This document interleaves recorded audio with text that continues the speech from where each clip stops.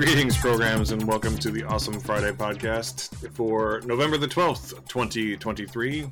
My name is Matthew, and with me, as always, Simon, and we are going to talk about some movies today.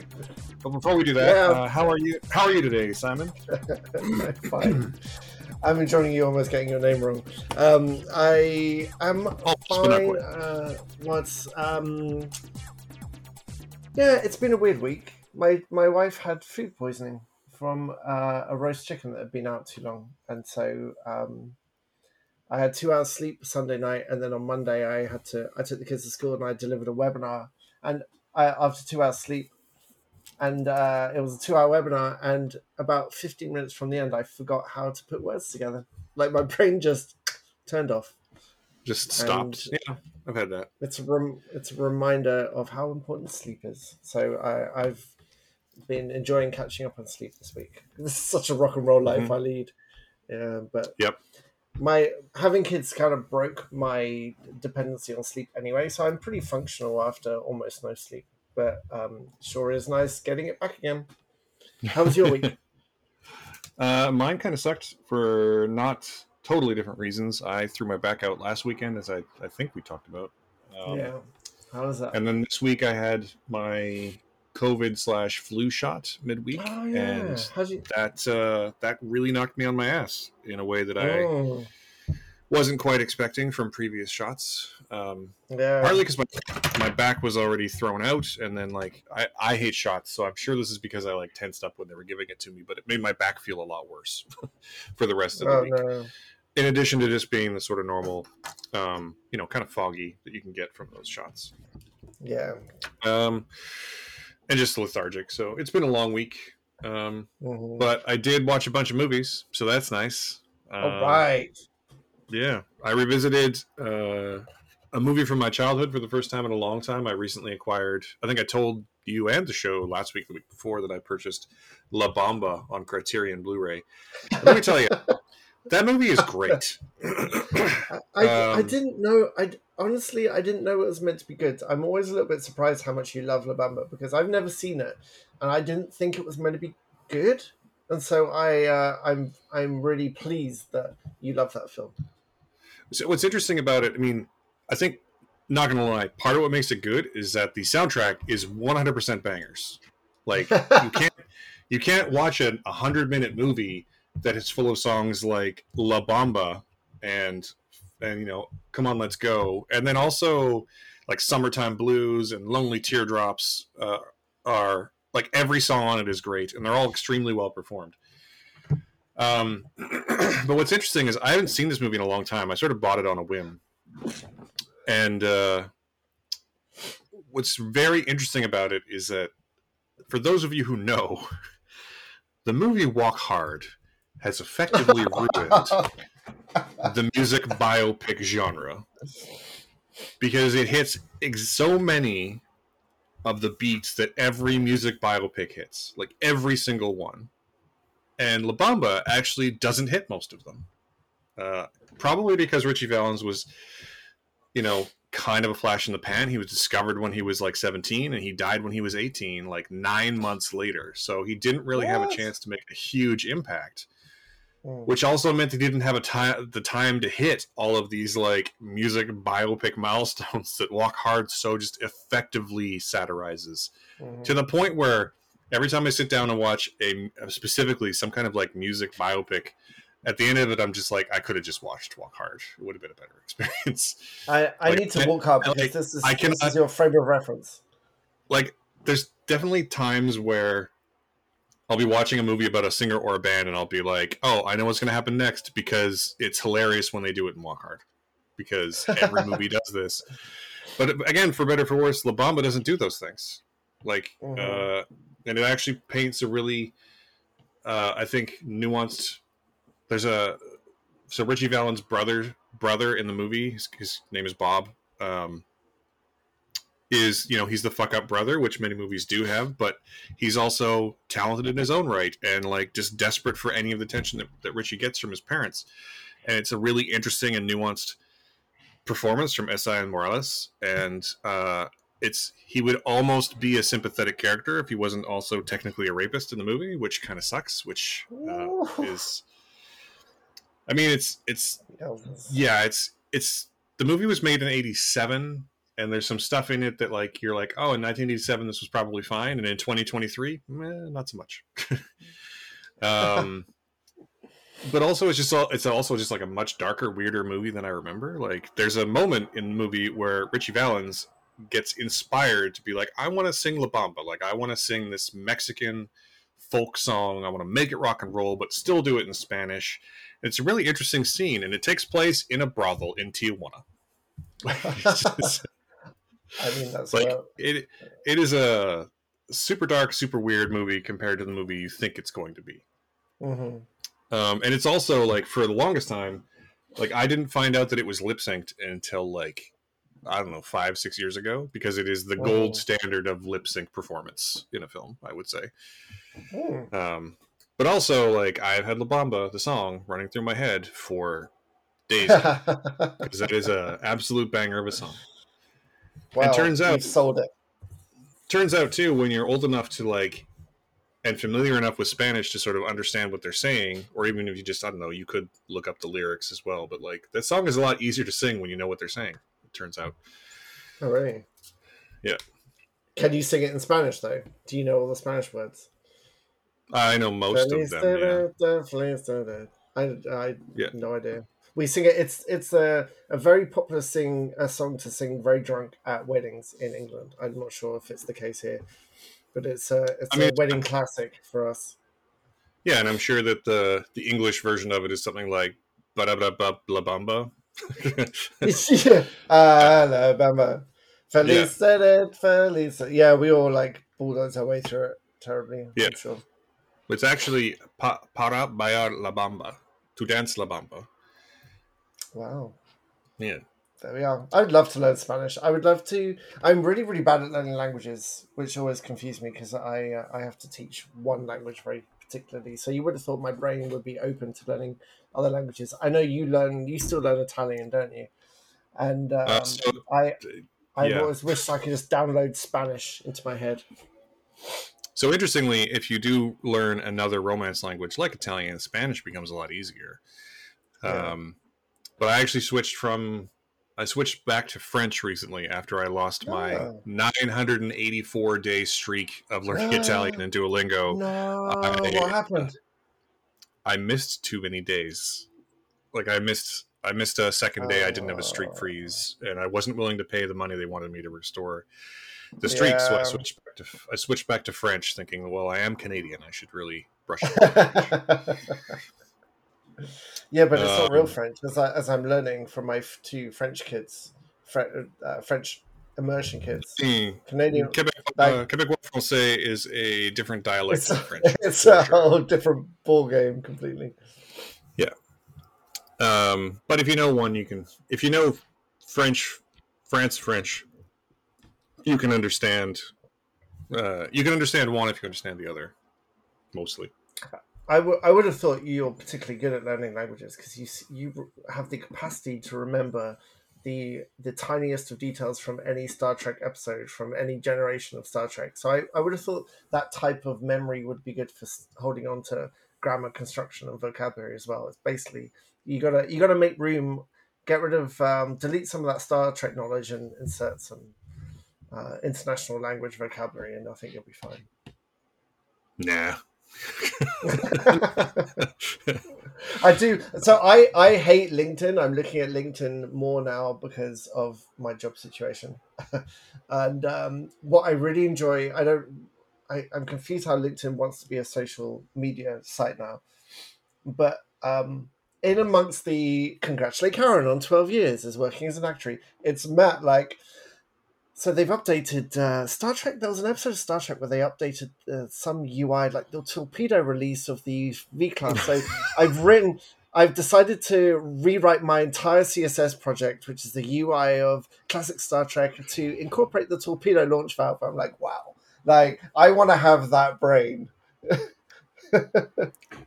I mean, come on. The main Star Trek things that I've done on LinkedIn were some CSS projects where I recreated the LCARS interface and then also recreated a TNG era pad, But which is there was one episode where they showed one bit of UI that was slightly different, and you went and just incorporated it, like just like, oh, I'm going to redo it now so it's accurate. I love that. I kind of love that. Yeah, but the other nice thing is that if you do the programming right the first time, then that change becomes fairly incidental. So anyway, Anyway, this is not that podcast. You should do a programming podcast with me, an ignorant, and you talk to me about programming, and I ask you questions in the most like kindergarten way possible, and you explain I feel programming like to we me. would need a person who's like, not to talk myself down, but we would definitely need someone who's more of an expert in a wider breadth of things for that kind of show than me. Nah. Hey, you're full stack, and I know what that means now. You like both the front end and you like the back end, so I've heard. That's what she said.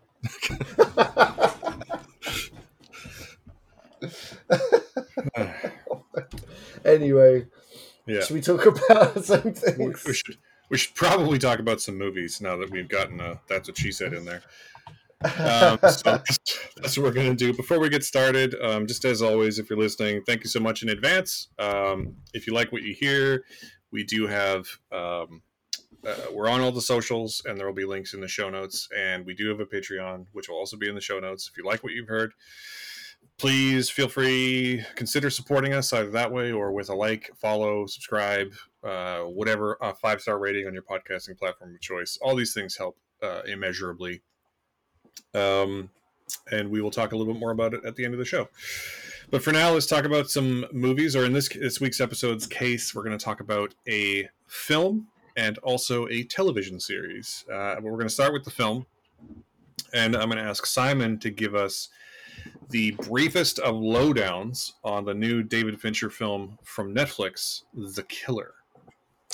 Well, The Killer stars Michael Fassbender as the killer, and he is a killer, a contract killer, and he basically takes us through his process of being a killer, or maybe even the killer.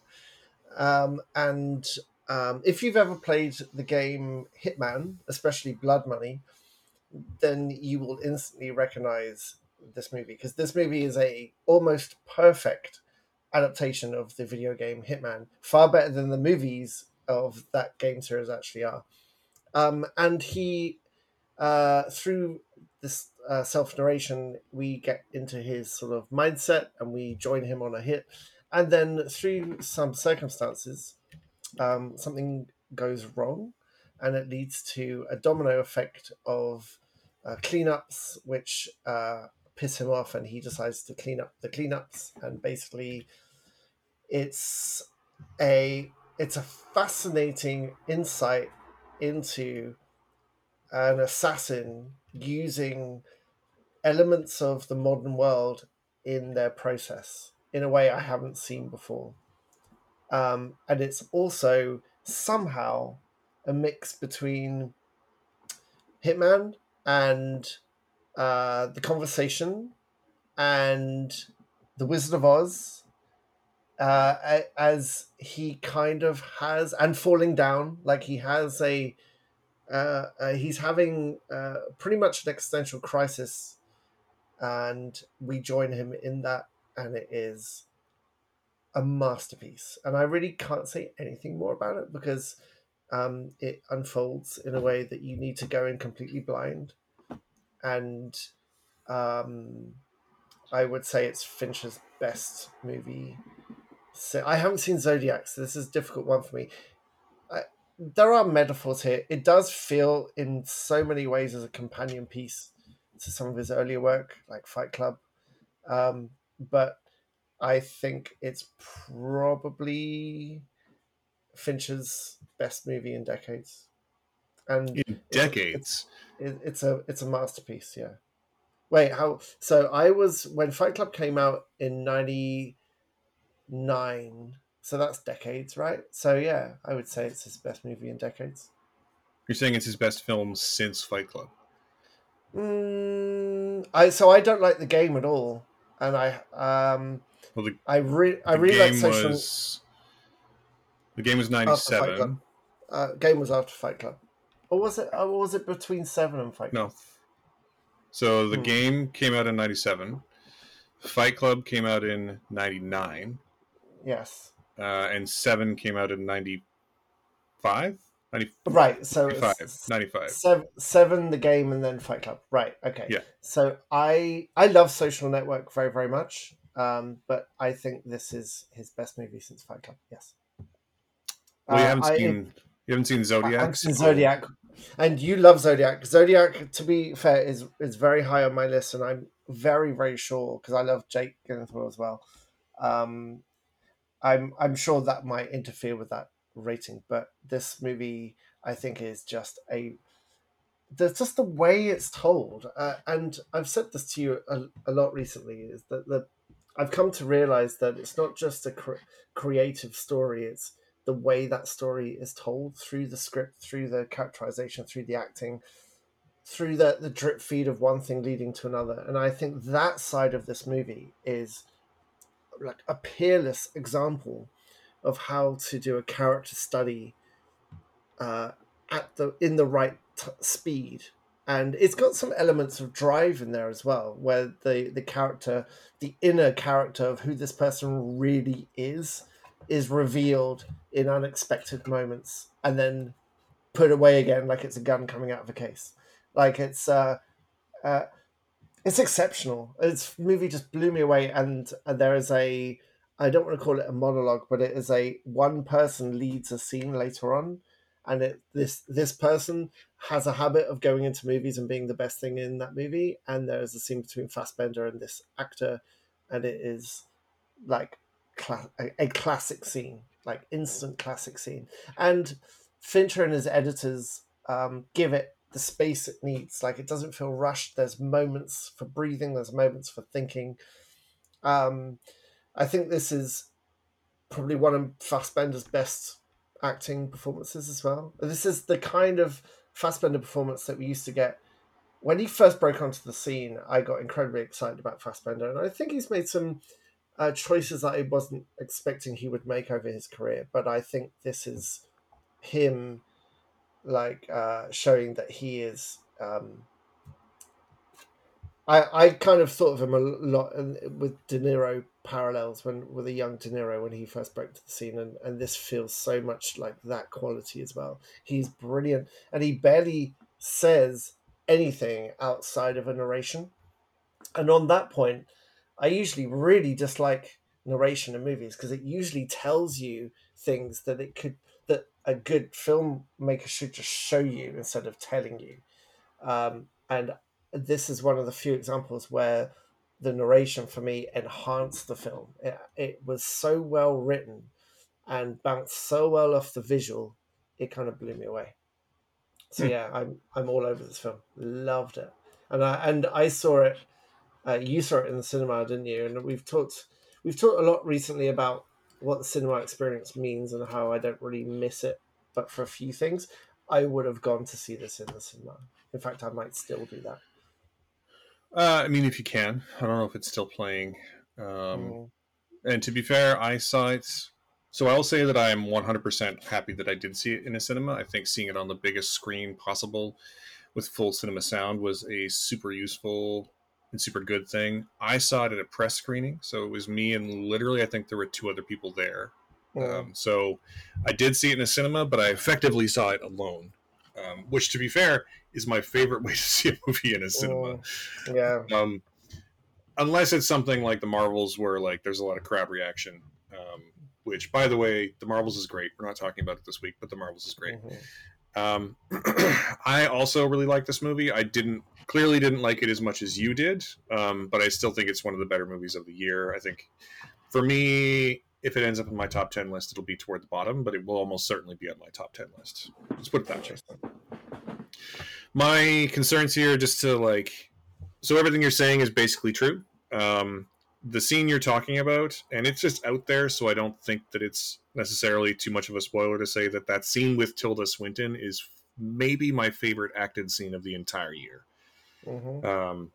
Because Fassbender does it's a conversation, and he says almost nothing, but you know at every single moment exactly what he's thinking, and I think that that's a real feat. Like it's hard enough to for most actors, even great actors, to really convey the inner monologue of someone without having a narration or something. And in this scene, which does not have narration, you know exactly what he's thinking and feeling throughout the whole thing.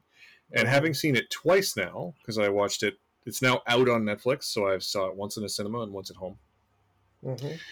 He does the same thing in two other scenes, actually. I just think the Tilda Swinton one is by far the best of them, but he is the way the character is written and shot and performed is so good at just being in a room and letting the other actor take the space and like react to what they know Fassbender is. All three of those scenes are incredible. Like I say, the Tilda Swinton one is the best one, but there's an earlier one with Charles Parnell that is Yes. similarly great. And even there was one at the end with Arliss Howard, which is it's one of the only areas, and I don't want to talk about it because I want you to see the movie, but there's one of the only areas of the movie where I feel like the way that scene resolves works for me in terms of the metaphor, but not necessarily in terms of the movie. If that makes sense. But yeah, this movie is I think like a top tier Fassbender performance, and I think that even if you're someone who watches it and doesn't connect with it, it's such a meticulously crafted film. Like Fincher is so exacting, and I think I said this. I wrote a review of this movie a couple weeks ago for Real, and one of the things I pointed out was that it feels very, in a way, autobiographical, because this is a movie about a man who's a perfectionist who's basically trying to convince you that he's not a raging torrent of emotion whilst being a raging torrent of emotion in the face of imperfection. It's really something else to behold. It is very subtle. I do know some people who will probably think it's too subtle in terms of the way that, like, what's interesting about the movie is that the whole movie, Fassbender's narration is basically trying to convince you that, like, I am emotionless. Empathy is a weakness. Like, I don't feel anything, whilst feeling things very deeply with a blank look on his face. And I think it's a very difficult needle to thread. And I think that plus I can see the narration coming off as a bit cold, like a bit too sardonic, maybe. Is that the right word? Sardonic? Yeah, probably. Um, and I think some people are going to bounce off this movie pretty hard. However, I think everyone should give it a try. I don't think, even if you end up not really connecting it with it, I think that, like, this is 2 hours well spent for literally anyone, just to see some of the ways that some of the filmmaking, some of the performances are definitely going to stick with you, even if you don't like the film on the whole. Which makes it one of the better movies of the year, I would argue. Like I say, there's a very good chance this is going to end up in my top 10. Again, probably in the lower half, but definitely in my top 10. It's not my favorite Fincher movie. I think he's made a lot of films I definitely connect with in a much deeper way. Like Zodiac is a perfect film, for example, and I still think that The Social Network is basically a perfect film. I know it's an unpopular opinion, but I actually think The Girl with the Dragon Tattoo is an endlessly rewatchable movie that gets better every time I see it. Really? Yeah. But we're talking about, like, if we're talking about my ranking of Fincher films, he's directed 12 feature films. And, like, if I say Mank is at the bottom, because Mank is at the bottom of my list for sure, I would still say Mank is a 3 out of 5. So, like, there's no bad movies in his filmography. We're really talking about the difference between, like, good and amazing here. So, do with all this information we will. I feel like I'm rambling a little bit, as I want to do. But yeah, the short version of this is that, like, it's one of the performances of the year. It's definitely going to be one of my films of the year. And I do have one question, though. Like, I get what you're saying in terms of all the films it's clearly taking inspiration from, especially the first 20 minutes, which is very obviously an homage to The Conversation. Where do you get the Wizard of Oz from? Where is that coming out for you? I would have to spoil the ending to talk about that, because maybe I'll tell you afterwards. But Oh, okay. I um, sort of get what you're saying. Yeah, you I get see, it. you Yeah. see the man, yeah, the man behind the curtain, and yeah, it was a very clear like beat for me at the end, which is Yeah. why I think we can't. I think we'll have to talk about the ending off air because it is a pretty major spoiler. But I think that's why the ending worked for me. It made me go, "Huh, oh, it's I okay," and the parallel, it all fit together, and it kind of resolved in a way I wasn't expecting, and resolved in a way that I found beautiful, just beautiful. Hmm. But I can also see, because it is a bit of a curveball, I can see why some people wouldn't like it. But that Wizard of Oz style, or the nod to it, was really beautiful for me. So I wouldn't go so far as to say that I didn't like the ending. I would just say again that I think that it works in terms of the larger metaphor and not necessarily in terms of the narrative, if that, and the prior characterization of the character involved. Um, Uh, I don't fully agree, but there's no way we can talk about that without destroying the ending for anyone who hasn't watched it. And you should go. You should watch this movie as blind as possible. yeah, I will definitely agree with that. You should definitely, and I will just say again, you should 100% watch this movie. Um, Yeah, and it's it's on amazing. Netflix. It's easy to watch. I would definitely say, in a lot of ways, it's a very quiet movie. So the best way to watch this is going to be with intent. And to be to be fair, the best way to watch every movie is with intent. But like, make some popcorn, turn the lights off, and watch the Turn your phone movie. off. Put your Turn phone your phone down. off. Yeah, do the thing. Watch the movie, and I think you'll be rewarded by it. Mhm. And it is the kind of movie where like I know some people who did not connect with it, and even they will say that it's worth watching because of how technically well made it is. Like, if you don't connect Mhm. with the character or the narrative, it is still worth watching because, again, it is an immaculately made movie. Like, Mhm. it is so well constructed, so well edited, so well shot and Mhm. composed. That even if you don't connect with the character or the narrative, like, there's definitely things to make it worth your time. Yeah, So you should definitely watch this movie. you should. So how many stars for you? I'm guessing It's a 5. 5. It's a Yeah. 5. Just brilliant. Just fantastic film. 5 stars. Yeah. It's a 4-star movie for me, but again, like lots of things. I don't give out as many fives as I used to, Mhm. and I don't do half stars. But this is a 4-star movie, and I wish it was a 5, but it's just a 4. I think there's some things about it that didn't quite work for me, Mhm. but I can't say also like it's gonna get rewatched, so who knows? Mhm. Mhm. Yeah. Good. Um, Good. Well, Please watch it. let's Yeah. just watch the movie. It's a good movie. Also, can I just say it's wild to me the timeline we live in, where this is just another Netflix drop, like a movie of this caliber that should be a full theatrical release, and I think should, if it was released, when was Falling Down released? If it was released at that time, it would be considered and remembered as a classic. And as it turns out, it's going to be swallowed by whatever Netflix drops on next week. It's just going to disappear. And I find that just wild. A film of this caliber is just a capital C content drop.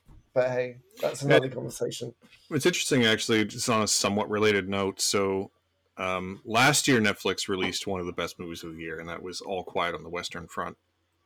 Mm. And they did release a limited collector's edition UHD of that movie. Um, I have it. It's gorgeous. They sent me a copy. We watched it for on Remembrance Day yesterday. Um, and it's like the case is a book, and the book is full of just like essays and supplemental information. The disc itself is gorgeous. That movie in 4K, like proper disc 4K, Mm-hmm. is even better than I remembered it being. Mm-hmm. Um, And I kind of wish Netflix would do that with more of their big ticket items, like this one. I think the Yeah. gorgeous limited edition, or even just like a steelbook edition of this movie, would be one that I would definitely put on my shelf. Oh, absolutely, 100%. Yeah. And I know that Netflix's whole thing is keeping you subscribed, but sometimes stuff disappears. I think we're seeing that with Warner Brothers just disappeared another movie they hadn't even released yet, and Netflix, to their credit, has not done that yet because they just. But the problem with Netflix being that they just need content, not like they're not making movies, they're making things to keep you online, right? And at least they understand, though, that leaving those things online is a net positive. Anyway, all I'm saying is that Netflix, if you're listening, if you put out a steelbook of this, I would buy it 100%. Yeah. Please do. Yeah. Okay. Anyway, we should probably move on. So we're going to move on to a TV series, which we sometimes do on this show. And this week, this coming week, so it's going to premiere with 2 episodes on Friday. What is Friday? The 17th? 17th of November, yeah. So at the time you're listening to this, it's about 5 days from today. And that is the new series on Apple TV Plus, Monarch, Legacy of Monsters. Now, for those of you who have not watched them, Legendary Pictures has been making a series of Godzilla movies, giant monster movies. And within those movies, there has been a secret agency called Monarch, which is there to monitor and research the giant monsters. Monarch, Legacy of Monsters, is a new series that is set in the same universe about the formation of that agency. And it sounds like it might be kind of boring if you're just expecting the formation of a secret agency, but it is actually one of my favorite things I've watched this year.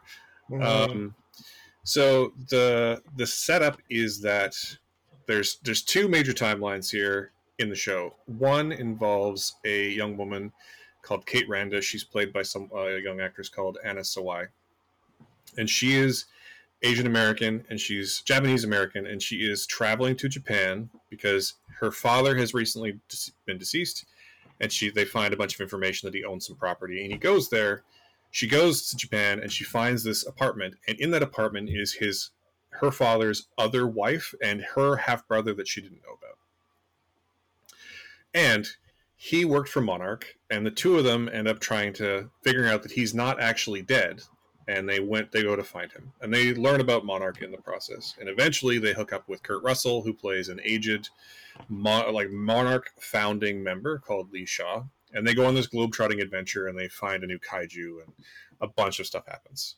At the same time, we're treated to a timeline in the 50s with Wyatt Russell, Kurt Russell's actual son, playing the same character, Lee Shaw, in the 50s, alongside Anders Holm as what's his name? Also Randa. Why can I not remember his name? Bill Randa. Bill, that's right. Yeah, Bill Randa, and Mari Yamamoto as Keiko, and the 3 of them, he's an army man, she's a scientist, and he's a cryptozoologist, and they end up finding a giant monster, and they end up forming Monarch to track and to study giant monsters with the backing of the U.S. military. And one of the first giant monsters they find is Godzilla. This show is great. I don't really want to spoil more than the setup of it. You do get one appearance of John Goodman, who played Bill Randa in Kong Skull Island. So Anders Holm is Bill Randa in the 50s. John Goodman is him in the 70s. And then Kate Randa, Anna Sawai, and Kentaro Randa, played by Ren Watabe, are John Goodman's grandchildren in this narrative. And if you haven't seen the movies, though, that shouldn't matter. It's still a very compelling story. It's very well acted. But for those of you like me who love giant monsters, who eat these movies up, this show does an extremely good job of weaving its narrative in and around the films we've already seen, in ways that I know I've seen that Simon hasn't, because I've Mm-hmm. seen 8 of the 10 episodes, and I think you've seen 4. You're in on number 5, I think, right? Mm-hmm. Um, Yeah. but also just adding a ton of not only depth but breadth to the series. Adding like Mm. how deep Monarch goes, how far reaching it is, um, the the nature of the kaiju themselves, and a little bit about where they come from, and the way that Monarch just interacts with the worlds, and the way that the kaiju interact with the world.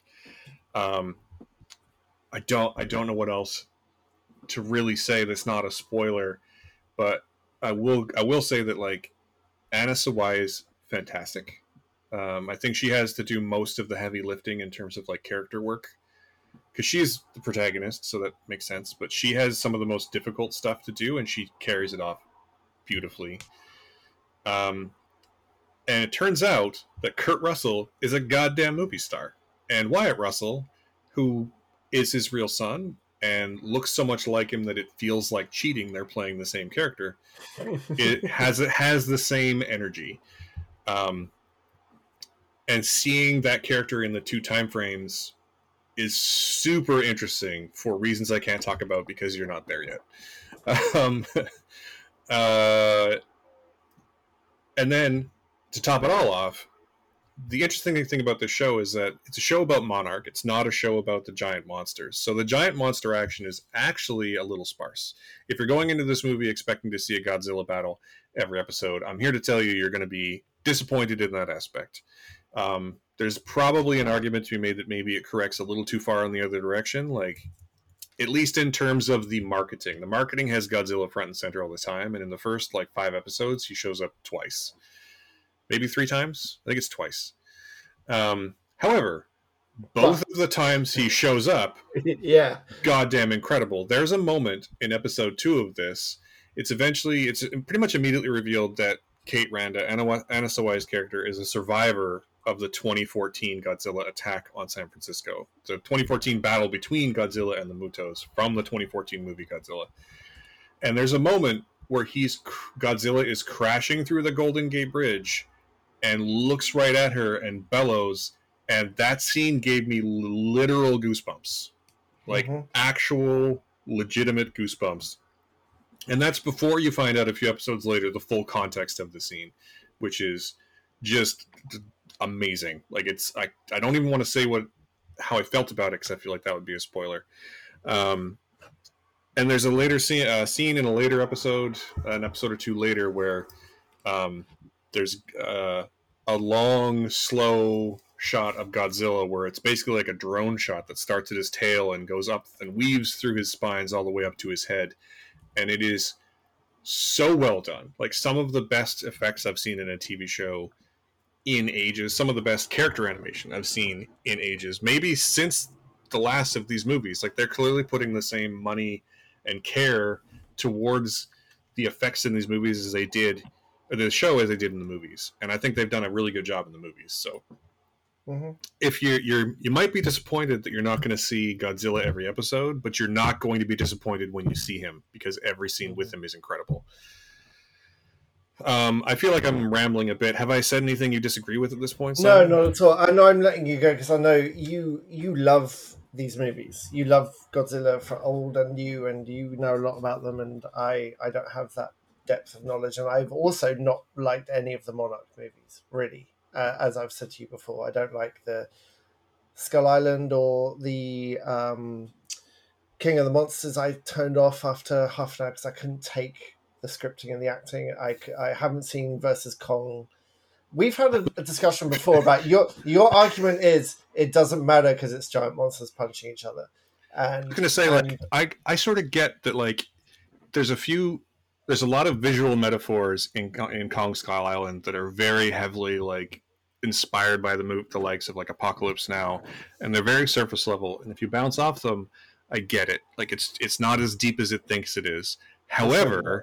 However, King Kong also uses a large boat propeller attached to a chain to kill a giant three-legged monster. Like, it's See, amazing. It's I amazing. so this is the argument we always have here because I it's not enough for me. I need the monsters to be behind the human story, and I need them to be framed as such. And I think I totally agree with you that the Monarch TV show has gone heavily into the human story.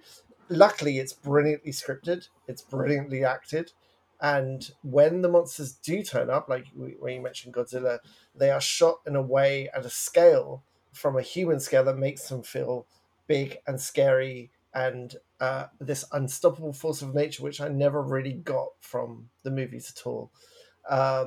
I think having a sparse use of your kaiju is a very good way to incorporate them into a story. Now, it on the flip side, if you want lots and lots of monster battles, you're not going to get them here. And I also think, as good as Godzilla is in this TV show, and he really is amazing. He looks very classic, but also dangerous, huge, and brilliantly shot. I can't stop thinking about. I know you've mentioned it, but there's a shot where she gets the camera's pointing at Anna Swy getting off a bus, Kate getting off a bus, and the bus blocks the like three-quarters of the frame, and as the camera pulls back, Godzilla sort of sweeps into frame behind and roars at her. It's incredible, and it feels dangerous, and everything it should do. Um, What's just but interesting, but what I think is also really interesting, and what I think the show does really well, is it makes clear that it's also not malicious. Like, he's not mhm, angry. He's not like coming to kill the humans. He's just a force of nature who's there. yeah, It might yeah, as well be a hurricane that's destroyed yeah, the bridge, right? Like, yeah, he's and not. He's big, and he's clearly intelligent, but he's not there to kill humans because he's angry. He's just there to mm, because of the reasons he's there. Like, yeah. it's a whole thing. I really love it's weird to think of. It might be weird to think of Godzilla as a character, but as a character, Mm, he's really well conceived in the show. mhm.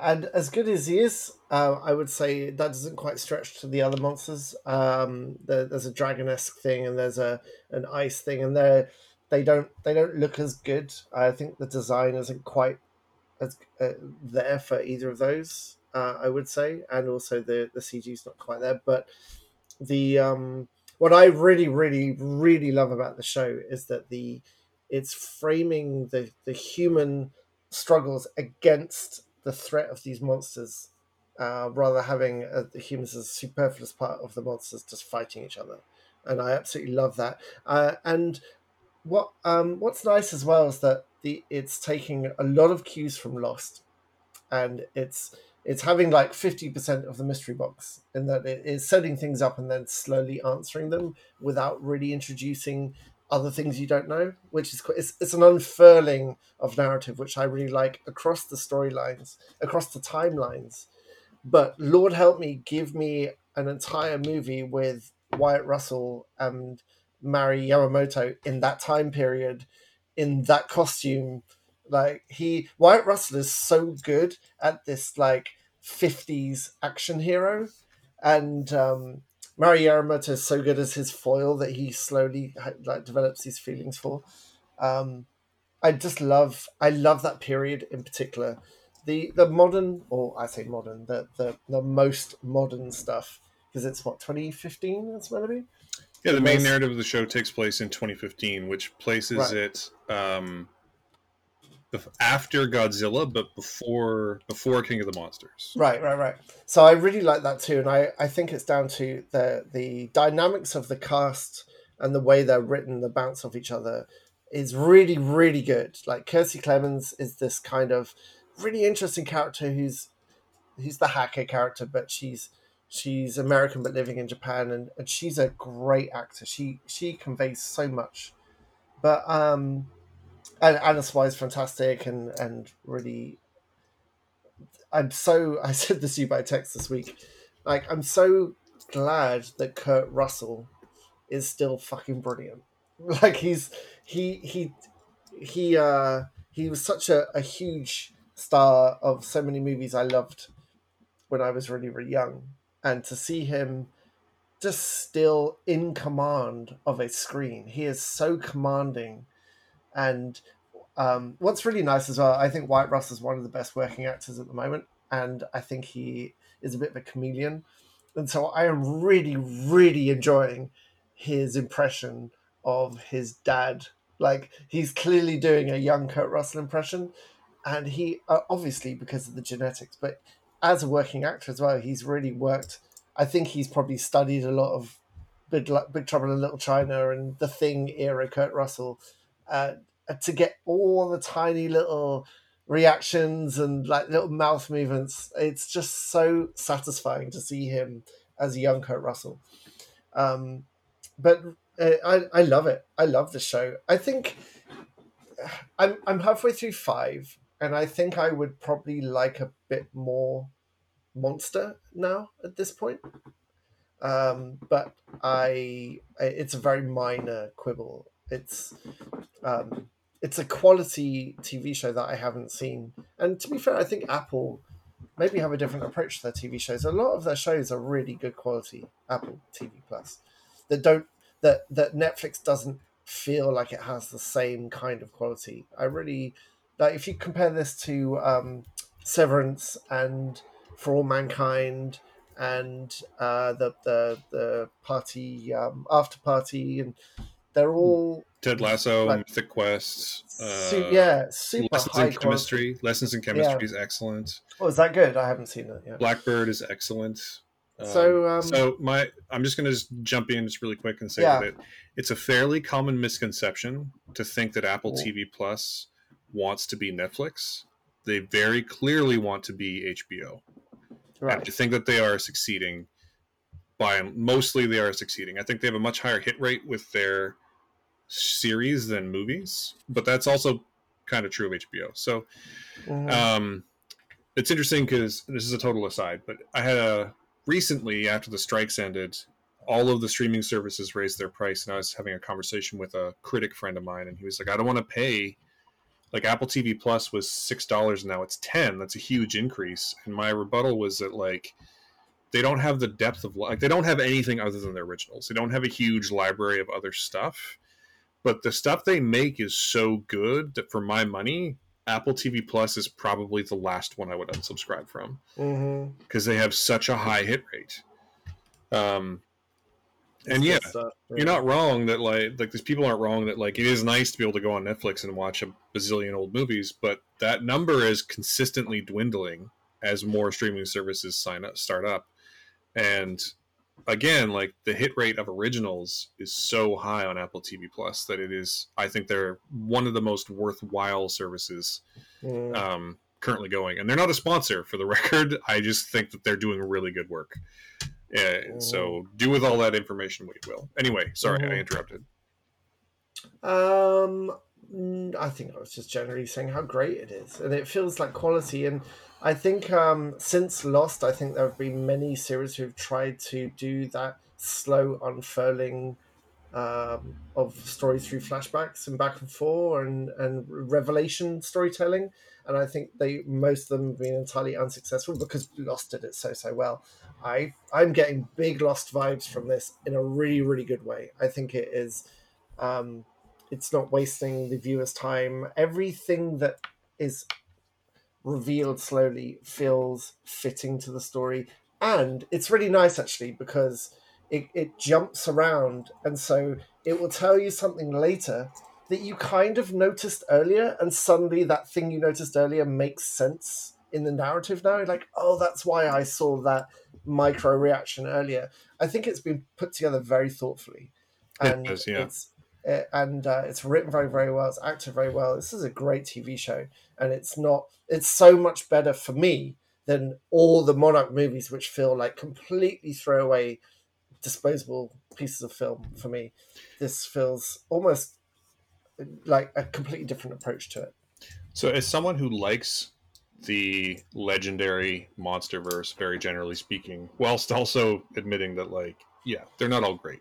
What I think a really interesting point about the Monarch series is that everything you're saying about how it emphasizes the human element in an interesting way and sets it against this backdrop of giant monsters is basically you're saying it's a much more successful execution of what 2014's Godzilla tried to be. And Oh yeah, I know that I like that movie and you're not too hot on yeah, it, but like that movie, which has, you know, Aaron Taylor Johnson existing basically like in between the Jesus. footsteps of Godzilla, right? Like Yeah, it's very much totally. like him and everyone who's trying to just survive the onslaught. And there's not really in that movie, the balance is definitely off. Like I definitely wanted to see more of Godzilla fighting, but I Hmm. do I like that movie, but this is a better version of what that movie Yes, is trying to do. 100%. Um, Absolutely. and uh, and that might also just be that like, and I don't actually think that Aaron Taylor Johnson is bad in the movie. I think he's totally fine. I don't think he's great. I think he's just fine. Um, but I think it really helps that the cast of the show is entirely magnetic. Like even people I've Yeah, never heard of before, like yeah. Kentaro is played by a Japanese actor called Ren Watabe, who I've never seen before, and he's so compelling as that Mm, he's him and Anna Sawai are these like they didn't know they're half siblings, they didn't know each other existed, and the way they play off each other is so natural and believable. Like mm, I can never imagine being in that situation, but I believe them in this situation, right? Like yeah. they are so good together, and the way they both react to their father, who is only on screen for like moments at a time, but every time he's there and anyone interacts with them in whether it's in flashback or in the present, um, Mm, everything about their relationship works so well.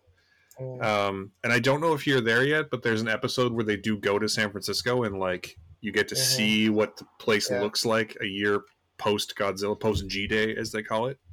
yeah. And even that is so well put together, like just Hmm. so thoughtful, and the whole like bureaucracy around who can go in, who can't, is also just so Hmm. like definitely like on point for the way American bureaucracy seems to work. Yeah. Um, it's hard to talk about some of the things I'm really liking about the show right now. A, because it'd be a spoiler for you, dear listeners, but also because I'm about 3 episodes ahead of Simon, and there's definitely stuff I want to say that he hasn't seen Mm, yet. There's another just awe-inspiring shot of Godzilla in a later episode mm, is just so good. Um, and I was gonna say, if I have a complaint about this, so the very first episode of the show starts with John Goodman in the '70s on Skull Island because he is in the movie Kong Skull Island, and he records a video of himself and tosses a bag into the sea, and that becomes the MacGuffin for the first part of the season. And I kind of wish, and I wonder if we're going to get this in a potential second season, but I kind of wish there was some more flashbacks to the '70s. Like I would very much like to see an aged up Wyatt Russell interacting with John Goodman in the '70s. Um, I know the reason why they don't, and I think I think it's a spoiler. It hasn't explicitly been yeah. revealed yet, so it's a Yeah. spoiler why they're not. I think they're not doing that to avoid a spoiler about what's going to happen in probably episode 9 or 10. Um, but I hope that in season 2 we get more of like '70s Monarch, like slightly more established Monarch than the early formative days of Monarch in the '50s. I Hmm. would love to see more, and even like even flashbacks to like the '80s or '90s would be great. You know, like Hmm. I would love to see more of that time frame. Um, Hmm. if it is written as thoughtfully as this season has been. Um, Absolutely. but there's definitely some stuff coming that I think is really interesting, and I'm confident that it will, and I'm really hope that it pays off. I'm very Hmm. very excited for it. And Yeah. also, and this is just a total minor note, the show has a great supporting performance by Christopher Heyerdahl, who, if you don't know who that is, spoiler alert, you definitely know who that is because he's in basically every show that's shot here in Vancouver and in Canada in general. And he plays a U.S. Army general, and I love him in this. He's very supporting. He's only in a couple of episodes, but he's so fucking good as the sort of like no nonsense, pragmatic, like this is the way it is. U.S. Army general. Yes. I love him so much. He's I think he's one of our, like, interestingly, I think he's one of Canada's great character actors who nobody knows who he is. But he's uniformly great in this show. Yeah, he is great. Anyway, Good. so I mean, I don't really want to give stars to it at this point. It's floating around 4 stars. I don't know where you are. You've seen the whole thing. Like, are you gonna give a star? So I haven't seen the whole thing. I've seen there are going to be 10 episodes. Oh. I have seen 8 of the episodes. Oh, I thought 8 was the total. Okay. And I will say that it is definitely at least 4 stars for me at this point. I would say that there are definitely some episodes that are stronger than others. However, like, we're talking about some episodes are a 4 and some are a 5. I think it's probably going to average out to a 4. And I legitimately cannot wait to see the last 2. Yeah. And it's interesting, when I first watched this, when they first delivered screeners to me for this, they gave me, I think, 3. And I watched them and I was like, how long do I have to wait? Like, are they going to give me, like, how long do I have to wait to watch the end of this? Like, it's been a while since I've been this excited about a show. Yeah. And I can't wait to see the rest of it. And I 100% I'll rewatch it. And I can say that with confidence because they first gave me 3 and then they gave me 5. And I rewatched the first 3 when I watched the 4 and 5. So, like, it's definitely rewatchable as well. So do with all that what you will.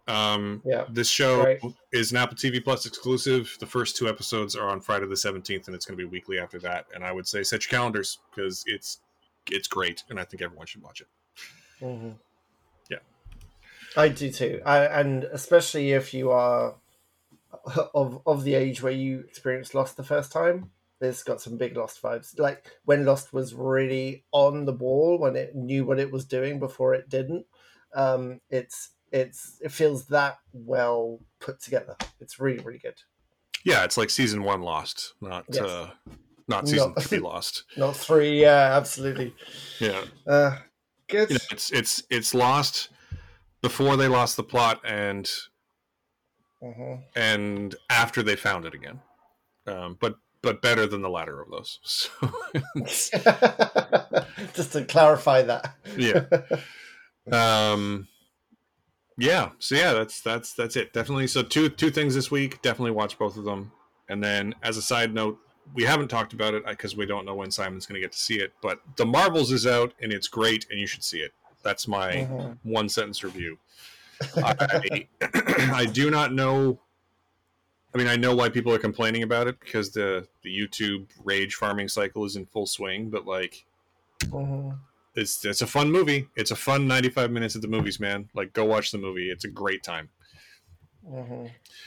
Anyway, I just wanted to get that on the record. Yeah.